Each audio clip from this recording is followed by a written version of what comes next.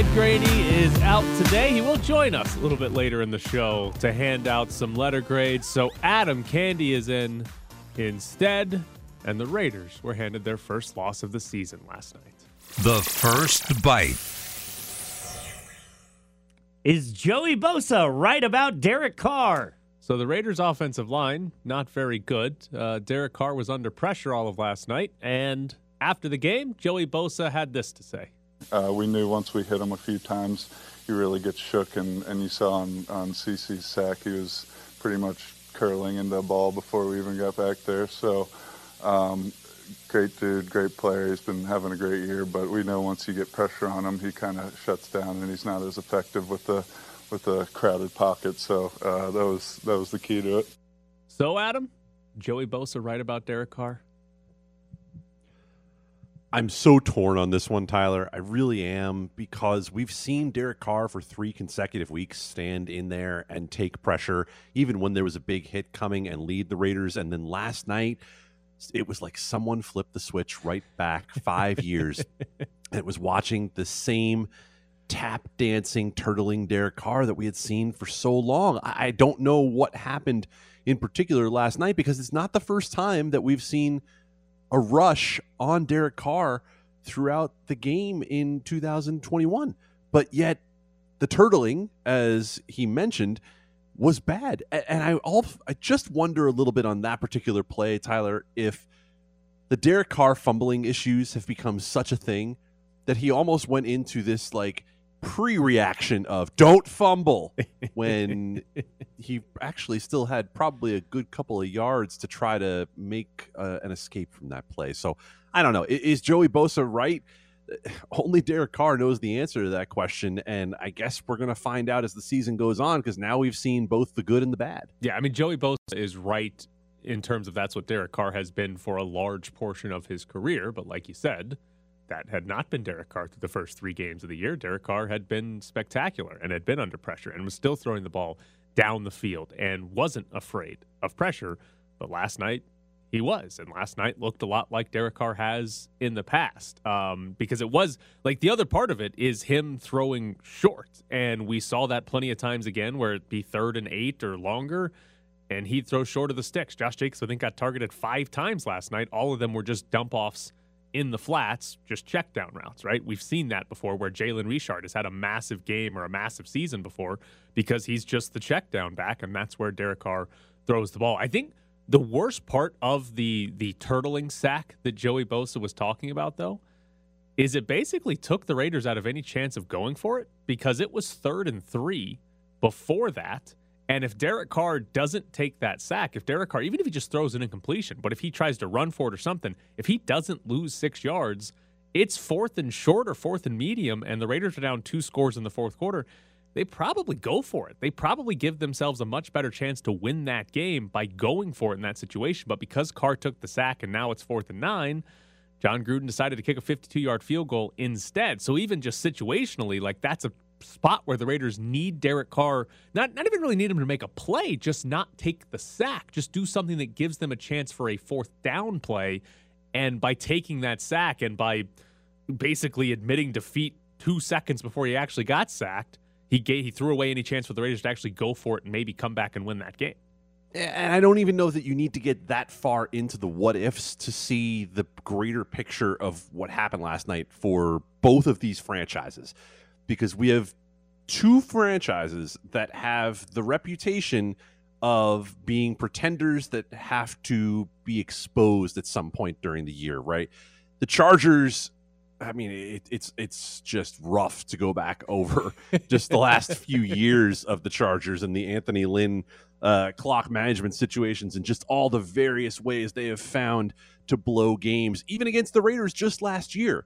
And they showed toughness in that when it looked like the Raiders were going to make a comeback and come all the way and tie the game, the Chargers held firm. Brandon Staley made a huge decision at midfield to go for it on 4th down. They went up by 14 points, and that was about the end of it.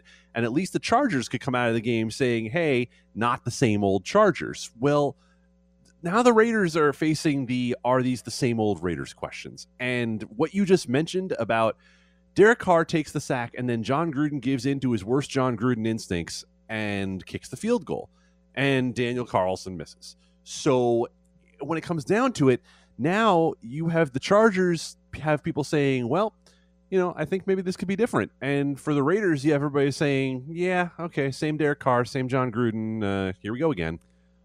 On the fourth down decisions, because Gruden kicks on 4th and 9 and kicks the 52-yard field goal that Carlson misses. And then right after that, the Chargers have the ball at midfield. It's 4th and 2, and they decide to go for it. Do you think, is that just a good example of Brandon Staley versus John Gruden and the decisions that those two coaches are going to make throughout the course of a season and throughout the course of their careers? The interesting part came out of listening to John Gruden's press conference, Tyler.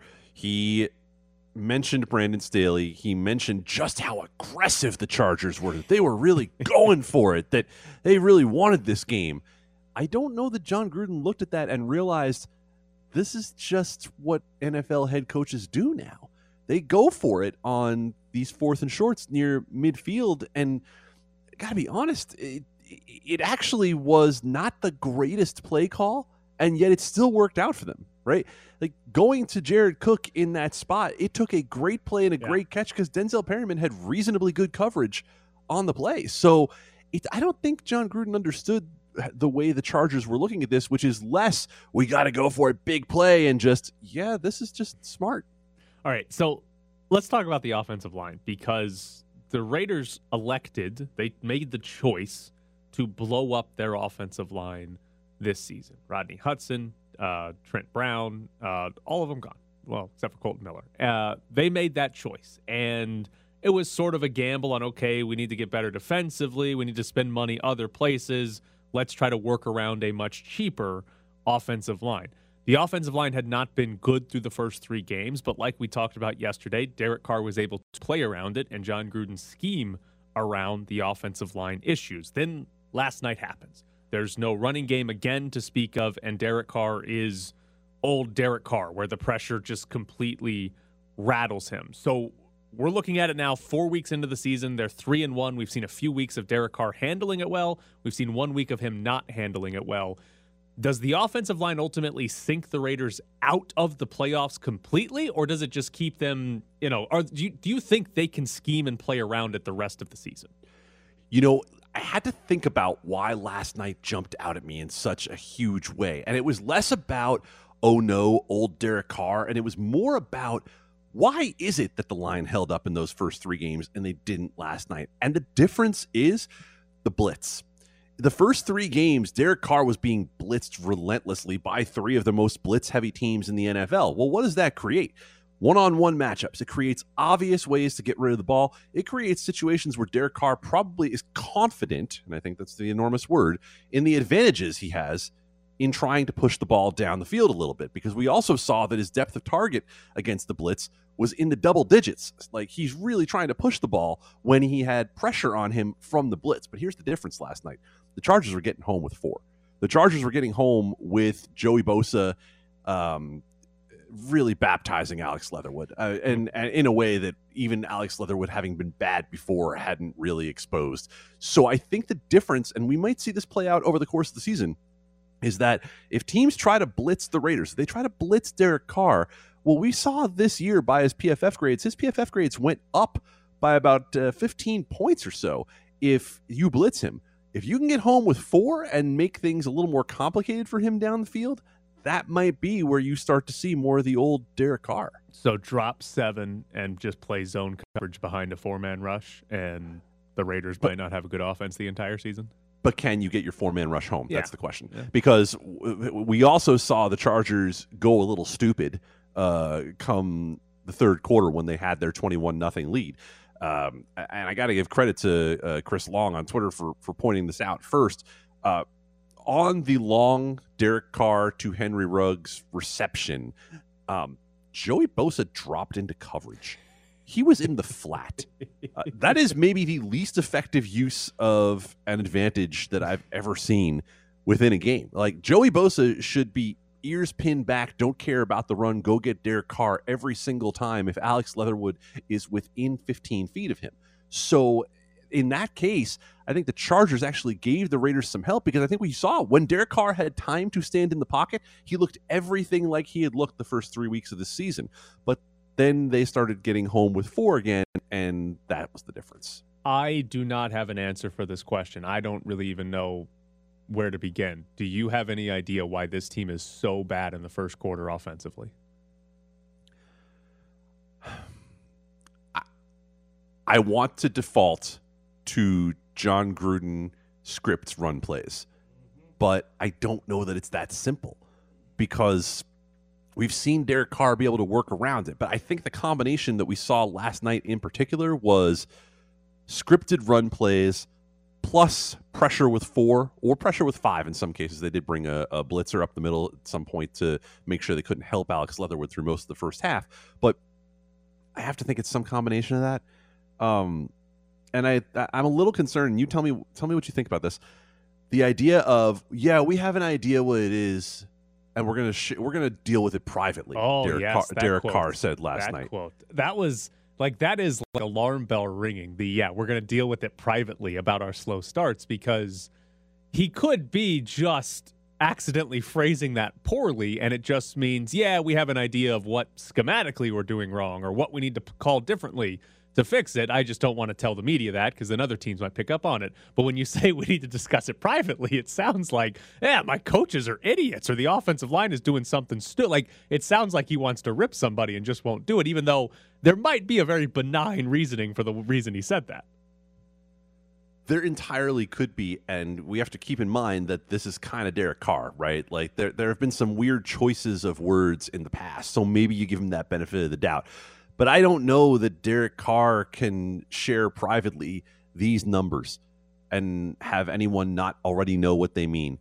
39.4, 32.4, 47.5, 36.6. Those are Alex Leatherwood's PFF grades thus far. And I don't mean to entirely single out Alex Leatherwood, but Colt Miller on the other side has been just fine. Andre James has been a disaster in the middle.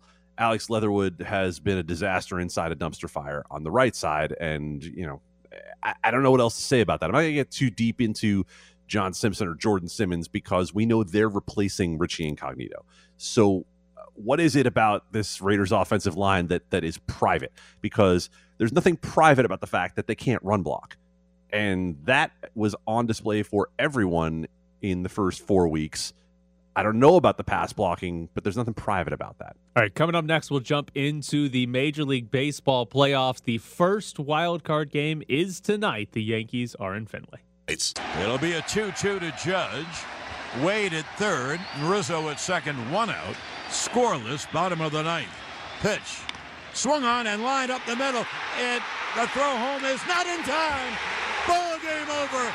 Yankees win. The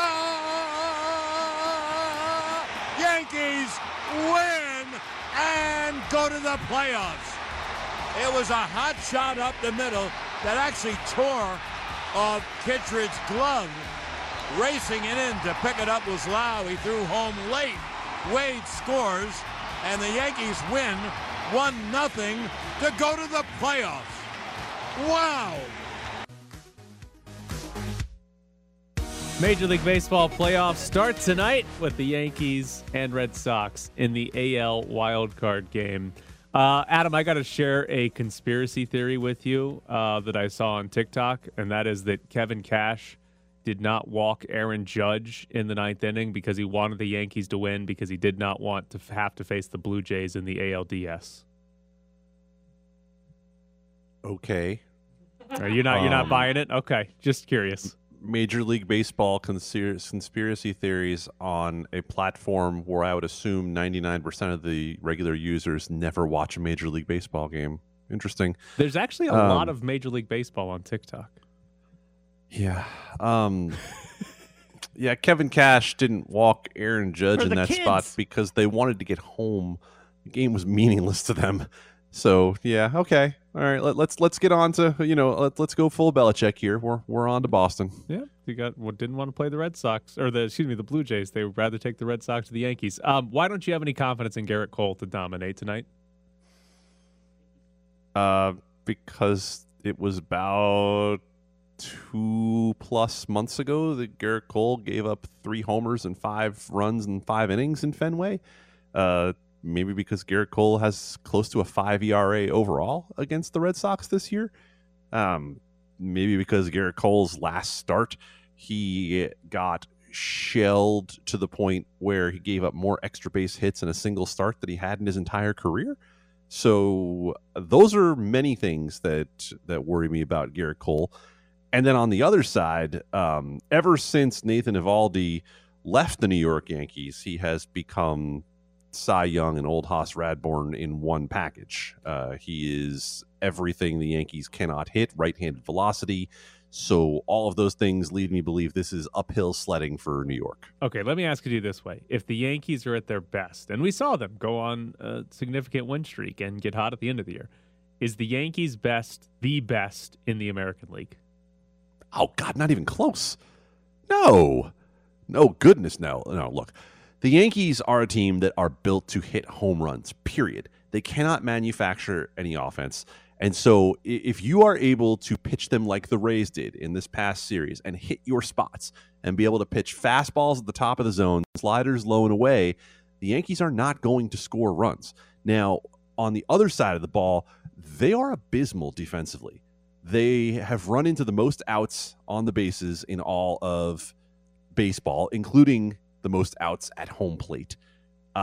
Their bullpen is better now than it was for a good stretch of the year, but they're still down Zach Britton and don't really have all the pieces in place that they expected to, including Aroldis Chapman being a total roll of the dice every time he goes onto the mound. So the New York Yankees' best is not better than Houston's best. I frankly don't even think it's better than Boston's best when you put it together.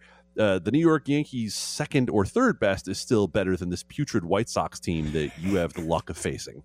Jared, who is more pessimistic about their favorite team, Adam Candy or Ed Graney? Me with the Chiefs, but no, it's Ed Graney.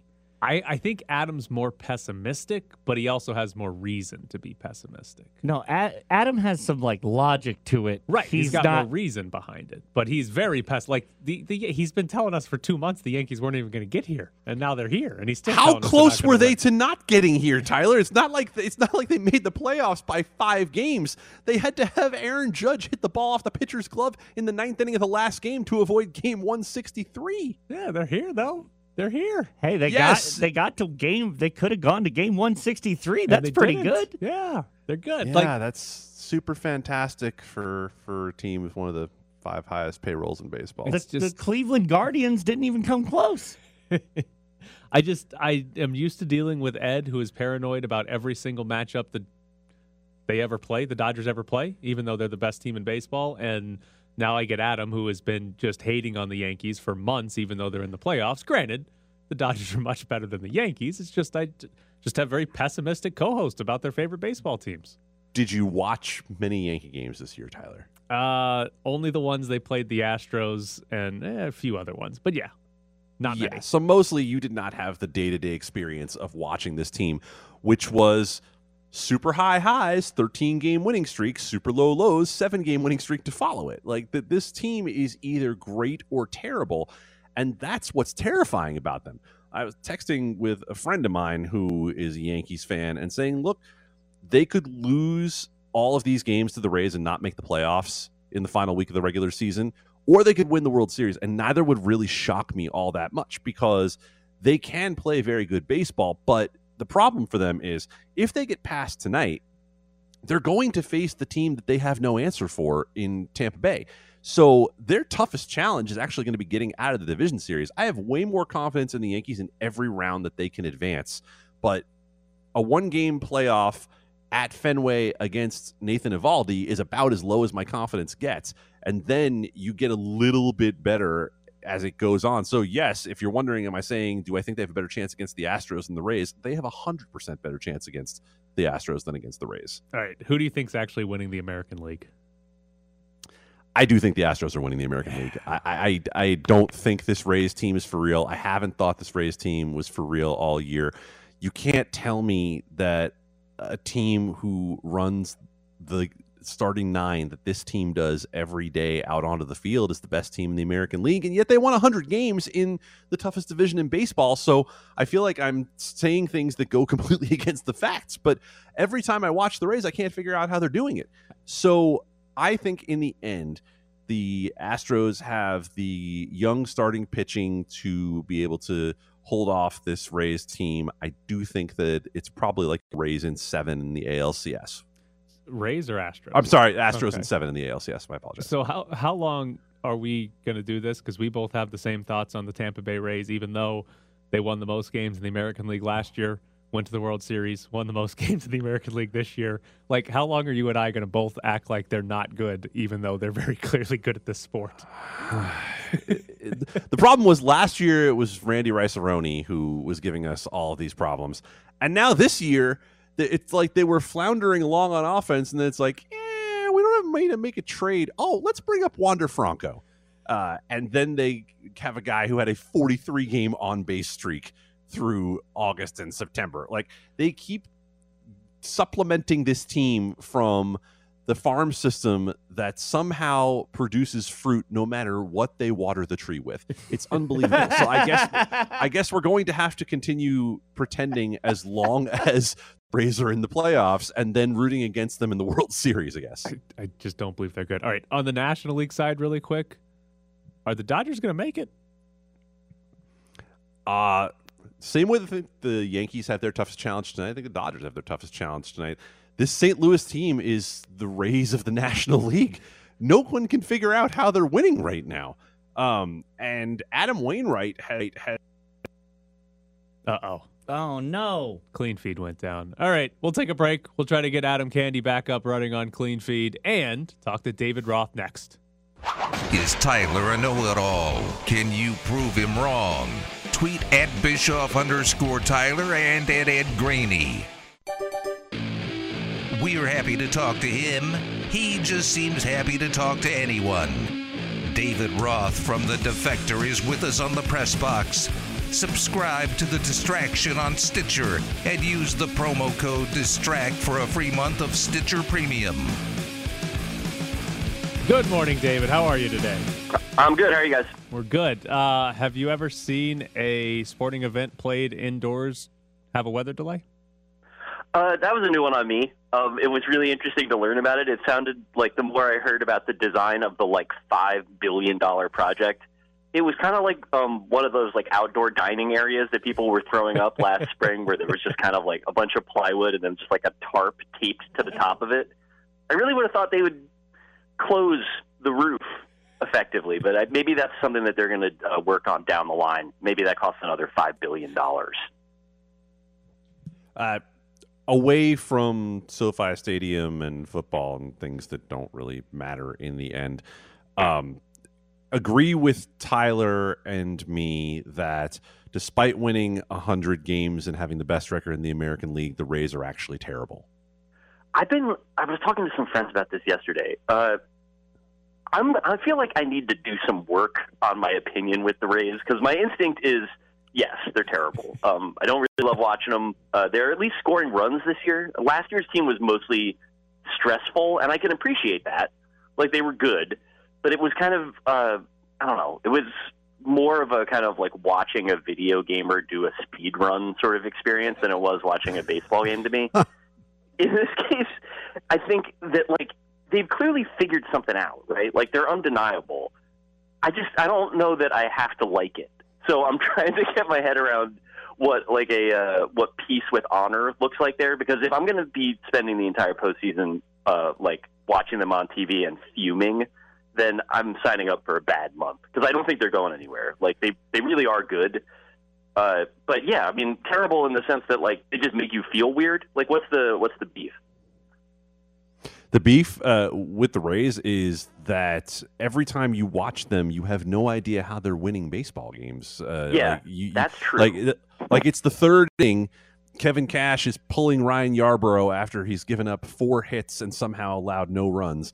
and he's starting the parade of JT Chargois out of the bullpen. And all of a sudden you look up Kittredge experience. the Andrew Kittredge experience. And by the way, with that beard, it is one. You look up in the 8th inning, they're up 3-1. You're like, wait, how did we get here?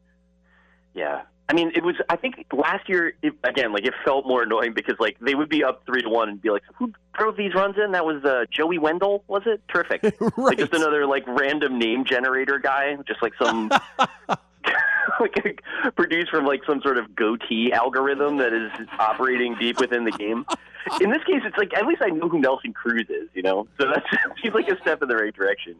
But, yeah, that style of, like, basically, like, no starters and then just, like, super optimizing your bullpen for – I mean, again, like, can't say it doesn't work, but, like, I think you'd have to be kind of a pervert to enjoy a game where it's just, like, 7 relievers throwing, like, fastballs up and sliders down over and over and over again. Like, it has a button-mashing element to it that I don't care for. Devin Williams fractured his hand punching a wall after the Brewers clinched. What's the dumbest baseball injury you can remember? Well, sure. When you say it that way, you make it sound stupid. We have no idea of the broader circumstances. Some walls are very hostile. I think the dumbest. So there's a bunch of like ones that I think, in retrospect, at least Devin Williams. Presumably, there were enough witnesses that he had to be like, yeah, I had 6 beers and I fought a wall. It's very embarrassing. Like, obviously, this isn't what you want. There's been so many of these other injuries that players have tried to get away with since, like, I've been paying attention to it anyway, that were clearly not that, but because it's like you're just taking Jeff Kent's word for it. So he's like, yeah, I was washing my my ATV and an elk gored me, so I can't, or like Clint Barnes like falling down the stairs while carrying a bunch of venison. Like, all of those things are probably some version of I had 6 beers and fought a wall. But because it's just like, it's one source, so it's like, you know, whatever. You got to take Clint Barmes at his word that he was carrying too much meat up the stairs and then had some sort of Looney Tunes accident as a result. I love just having a Clint Barmes callback period. That's awesome. Honestly, I feel like that's me doing what I'm here to do. Yeah, you know, like the rest of this stuff, I'm really not that knowledgeable. I think everybody knows. The listeners don't care for me. I've seen the data, but I do remember Clint Barmes pretty well. No, here's the thing. We also, I mean, that's sort of the crux of Tyler and I doing a show is we've all seen the data and we don't care. That's our opinion on the Rays. That very much. Yeah. When it comes to having 6 beers and fighting a wall, I feel like that's Max Scherzer's off-season activity in getting ready for another year. What do you think about the Dodgers and the Cardinals tonight? Wednesday. You know, it's weird. Like that game should be. I mean, it seems like it should be a layup for the team that won 105 games during the regular season. Anybody that pays enough attention to this knows to be afraid of the Cardinals in October, just on principle. They also have this kind of disconcerting number of guys that have made Dodgers fans upset in the recent past. Like, if I were a Dodgers fan and I looked at that lineup and I saw Arenado and Goldschmidt, like, I would be nervous too. I think the Dodgers are better, but the Cardinals just didn't lose for a month, you know? Like, it's hard to say. Like, I think, for me, like, I have a good deal of faith in the Dodgers, even without Muncy for however long they're without him, like even maybe without Kershaw for as much of the postseason as they might be missing him. They're just really, really good. And I think they sort of are, in a bizarre way, underrated because of how freakishly brilliant the Giants were. So, like, the Dodgers were roughly as good as them for a month and made up 1 game in the standings. Like, to be that good and also still have to play in a wild card game in a one-off against a team that was like in 3rd place a month and a half ago is, I mean, it's baseball, but I want to believe that the Dodgers will be rewarded for it. I mean, obviously the thing that we're all signing up for is the Cardinals somehow winning the World Series and everybody having to be like, wow, it's inspiring and such great fans too. Yes. But Are the Dodgers special enough that if they lose tonight or tomorrow after winning 105 games, that there will be a new playoff format introduced immediately afterwards? Oh, I would love if they got the Kobe treatment, where it's like they were just sort of like, oh yeah, all the wild card series are 7 games now, and like everybody else gets to go on vacation for a bit. I think that would be like at this point, the Cardinals still have like a enough cachet that I don't think Major League Baseball would do that. Now, if the Dodgers were eliminated in a one-game playoff somehow by, like, the Reds and everybody and then, like, all the people at MLB are scrambling to, like, find something interesting about the Reds, then that would that would reach Rob Manfred's desk. As it is, I feel like any of this stuff that's, like, designed to, make baseball a more appealing fan experience, that's pretty low on the list for any of the people making decisions. They're mostly just sort of like, what if we, like, everybody has to get the same haircut, all right? And you can't throw a changeup anymore. Like, it's just, like, tweak after weird tweak. This one at least would have a purpose. Can we all agree that the only unacceptable outcome of this Major League Baseball postseason is Tony La Russa winning anything? I mean, well, I was, again, talking to friends about this yesterday. I think the most cursed outcome imaginable is White Sox Cardinals in the World Series, and the whole thing is just La Russa discourse. Oh, like, how does this feel for Tony? Like, being back in St. Louis, so many memories.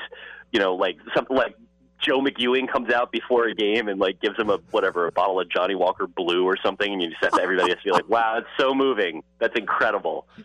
I think La Russa, to me, like, it was for a while early in the season. I remember we were talking about this, like, when he would just routinely forget the rules of baseball. And it was like every time I was on with you guys, we were just sort of like, so, like, when's he getting fired? Like, is this going to happen? Is he just going to stop showing up someday? And, like, people are going to notice that he's in Arizona playing golf now, and they'll have to find another guy. And yet, like, it's real. The White Sox, I'm not sure how good they are, but, like, definitely won their division. Like, we're definitely in for a week of La Russa discourse no matter what. So, which baseball manager was most likely to be videotaped at a restaurant and bar with a 24-year-old grinding on him while he has wandering fingers? What's funny about that to me is that if baseball managers got in trouble for being horny in steakhouses, there would be no managers in baseball. Like, I feel like that's like, Gabe Kapler wouldn't do it because he wouldn't be in a steakhouse, but, like, to say that wouldn't happen at Cafe Gratitude, like, I can't roll that out. Like, there's all kinds of ways that this could go.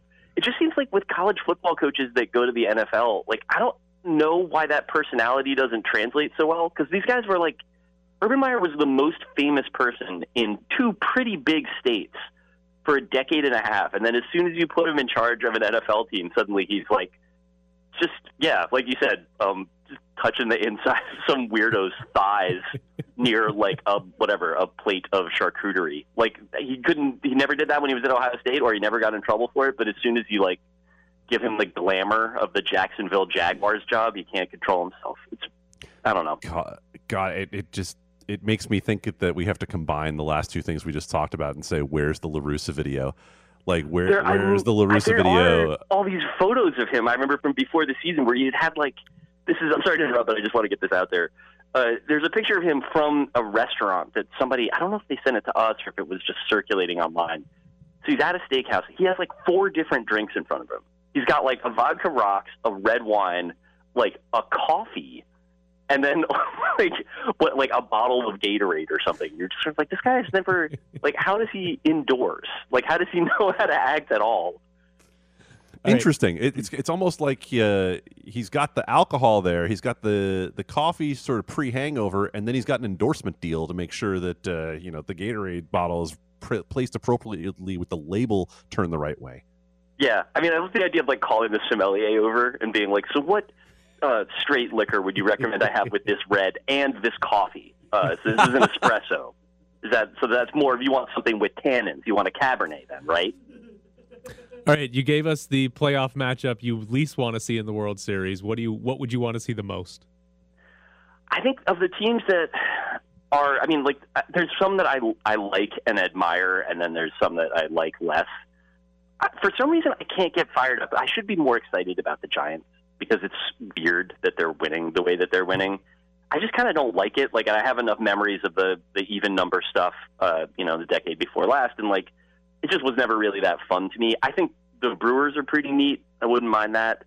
And I feel like if you're going to have a heel in the World Series, I'd rather it be the Rays than the Astros, I think. I just don't want to so, like, if it were the Brewers and the Rays and it was two conflicting versions of being competitive in a smaller market, I guess I could talk myself into that. I mean, baseball-wise, what you want is, like, Dodgers and Astros because they're the best teams, but I also, like, I've seen that one already. I didn't really like it that much. So I think I'll know better in a couple of weeks once I've developed some irrational hatred for the teams that survive the wild card weekend. I have a lot of work to do there. He is David Roth. It is defector.com. David, thank you so much for joining us. Appreciate it, guys. Have a good one. All right, coming up next, Ed Graney joins the show. Do you want to schedule a parent-teacher conference after hearing Graney's grades? Call the Press Box voicemail and let us know. 702-720-4678 and let us know who deserves a higher grade. Graney's grades. What you just said is one of the most insanely idiotic things I have ever heard. At no point in your rambling, incoherent response were you even close to anything that could be considered a rational thought. Graney's grades. Everyone in this room is now dumber for having listened to it. I award you no points, and may God have mercy on your soul. Graney's grades. God damn it, I hate Jack Paddock! All right, Ed, we got to do this quickly. I know, we got to go fast. First topic I'll to grade. I'll end it at CD, complete disaster. Okay. We're already getting off to a good CD. start. First There you topic to grade, the weather delay. D. D-N/A. Yeah, you spend $5 billion, but you keep the end zones open, so the poor people at the top of the stadium might get hit with lightning. I'm not liking the $5 billion. It's like everything else was closed, and you had like 1,000 people up there, and those are the people who might get maimed by lightning. So we're going to delay the game. I am going to tell you, I am shocked that you did not bring up your deadline. It was hard because we got delayed for 50 minutes. We couldn't go down. Thank goodness for Heidi Fang and Cassie Soda, who sent us quotes from below, because if not, it would have really been bad. But yeah, it was bad. D. I did put the D in there. I guess I'll make that for deadline, but that's a credit to you because I had no idea what I was doing. All right, your next topic to grade is the crowd split, or the percentage of fans that were Raiders fans versus Charger fans at the game last night. F. F. I think the Raiders fans failed. 70-30. That thing should be 90-10. Fail. Kidding me? Ooh. That thing should be 90-10. I thought. I mean, look, they travel well and they were crazy in the tailgates. We went out there and shot some video and they were crazy. But yeah, I mean, they own LA. People don't realize, if they don't realize it, they should know it now. But I wanted a 90-10 split, and the Charger fans showed up a little more than I would have preferred. So it was 70-30 is what you're saying? It was 70-30. It was 70-30. It was a lot. I mean, Carlson misses the field goal, and you would have thought like it was the home team missing the field goal.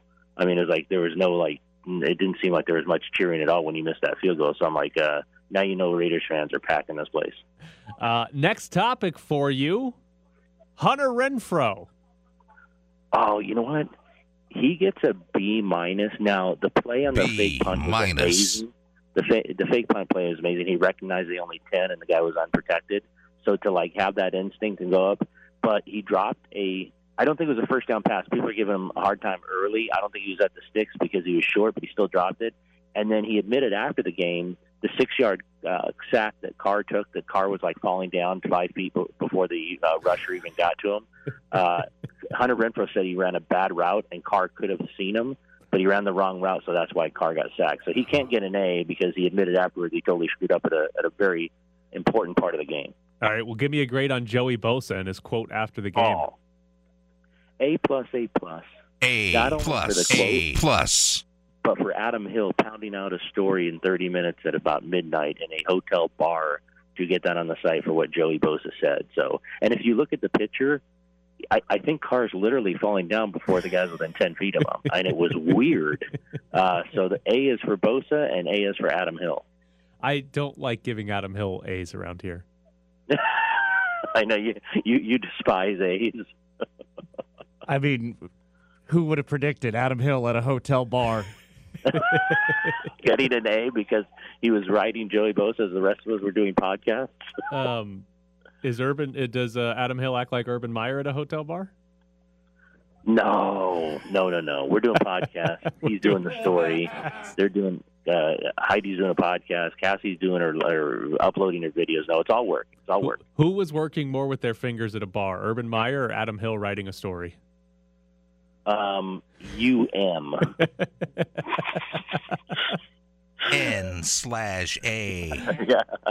Next topic for you, the taunting call against Darren Waller. F, no fun league. F. Who cares? Yeah, so guys can do flips in end zones and high-five everyone and jump into crowds at Lambeau, but the guy can't throw the ball down after he was struggling early, and I think that's completely stupid. They almost got him on a second one when he did it later in the game. She had to warn him. I mean, if she'd thrown him out, it would have been the all-time worst thing ever for the league, but I give it an F. Darren Waller ejected for spiking the ball twice. For spiking the ball. What a joke. So I don't know what you guys heard or knew in the press box, but I don't remember who the referee was, but the referee they bring on to sort of help the announcers was they were talking about not being allowed to spike it near the opponent's bench. And apparently it's dangerous to spike it near the opponent's bench. He actually spiked it back onto the field. So with all that equipment on, I think they would have been okay if it might have bounced back and hit him in the leg or something like that. So wait, the premise is, oh my God, it's a football. Yes. Yeah, yes. Exactly. Yes. They never see any of those.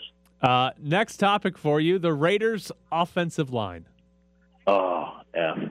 You've F. talked about it often. You've actually given the Pro Football Focus Awards, and they're even worse. And Adam and I were talking last night. I mean, Alex Leatherwood can only go up because he's just terrible right now. But I don't know how much he can go up. Like, I don't know how much better. I'm sure you've talked about this right now. How much better can he get? I don't know over the course of a season. So they're really bad right now, and it really shows that Richie Incognito has absolutely killed them being hurt. It's just that the last 2 years has killed them with that guy out. Does Richie Incognito play a game this year? You got like 30 seconds. I think no. Yeah, I mean, how can you say yes? He hasn't played in so long. I mean, he's got the worst calf injury in the history of calf injury. So I'm going to say no. And I mean, I'll probably be wrong, like I am about most things. But I don't know how you can say yes, given he's had like 12 snaps in the last 2 years. All right, Mike Trout would like a word, by the way. Quick grade. Less than 5 seconds. How's the airport? A for LAX. Oh, how early did you get there? 3 hours ahead? Okay, so I got here 2 hours. Don't kill me. Don't kill me.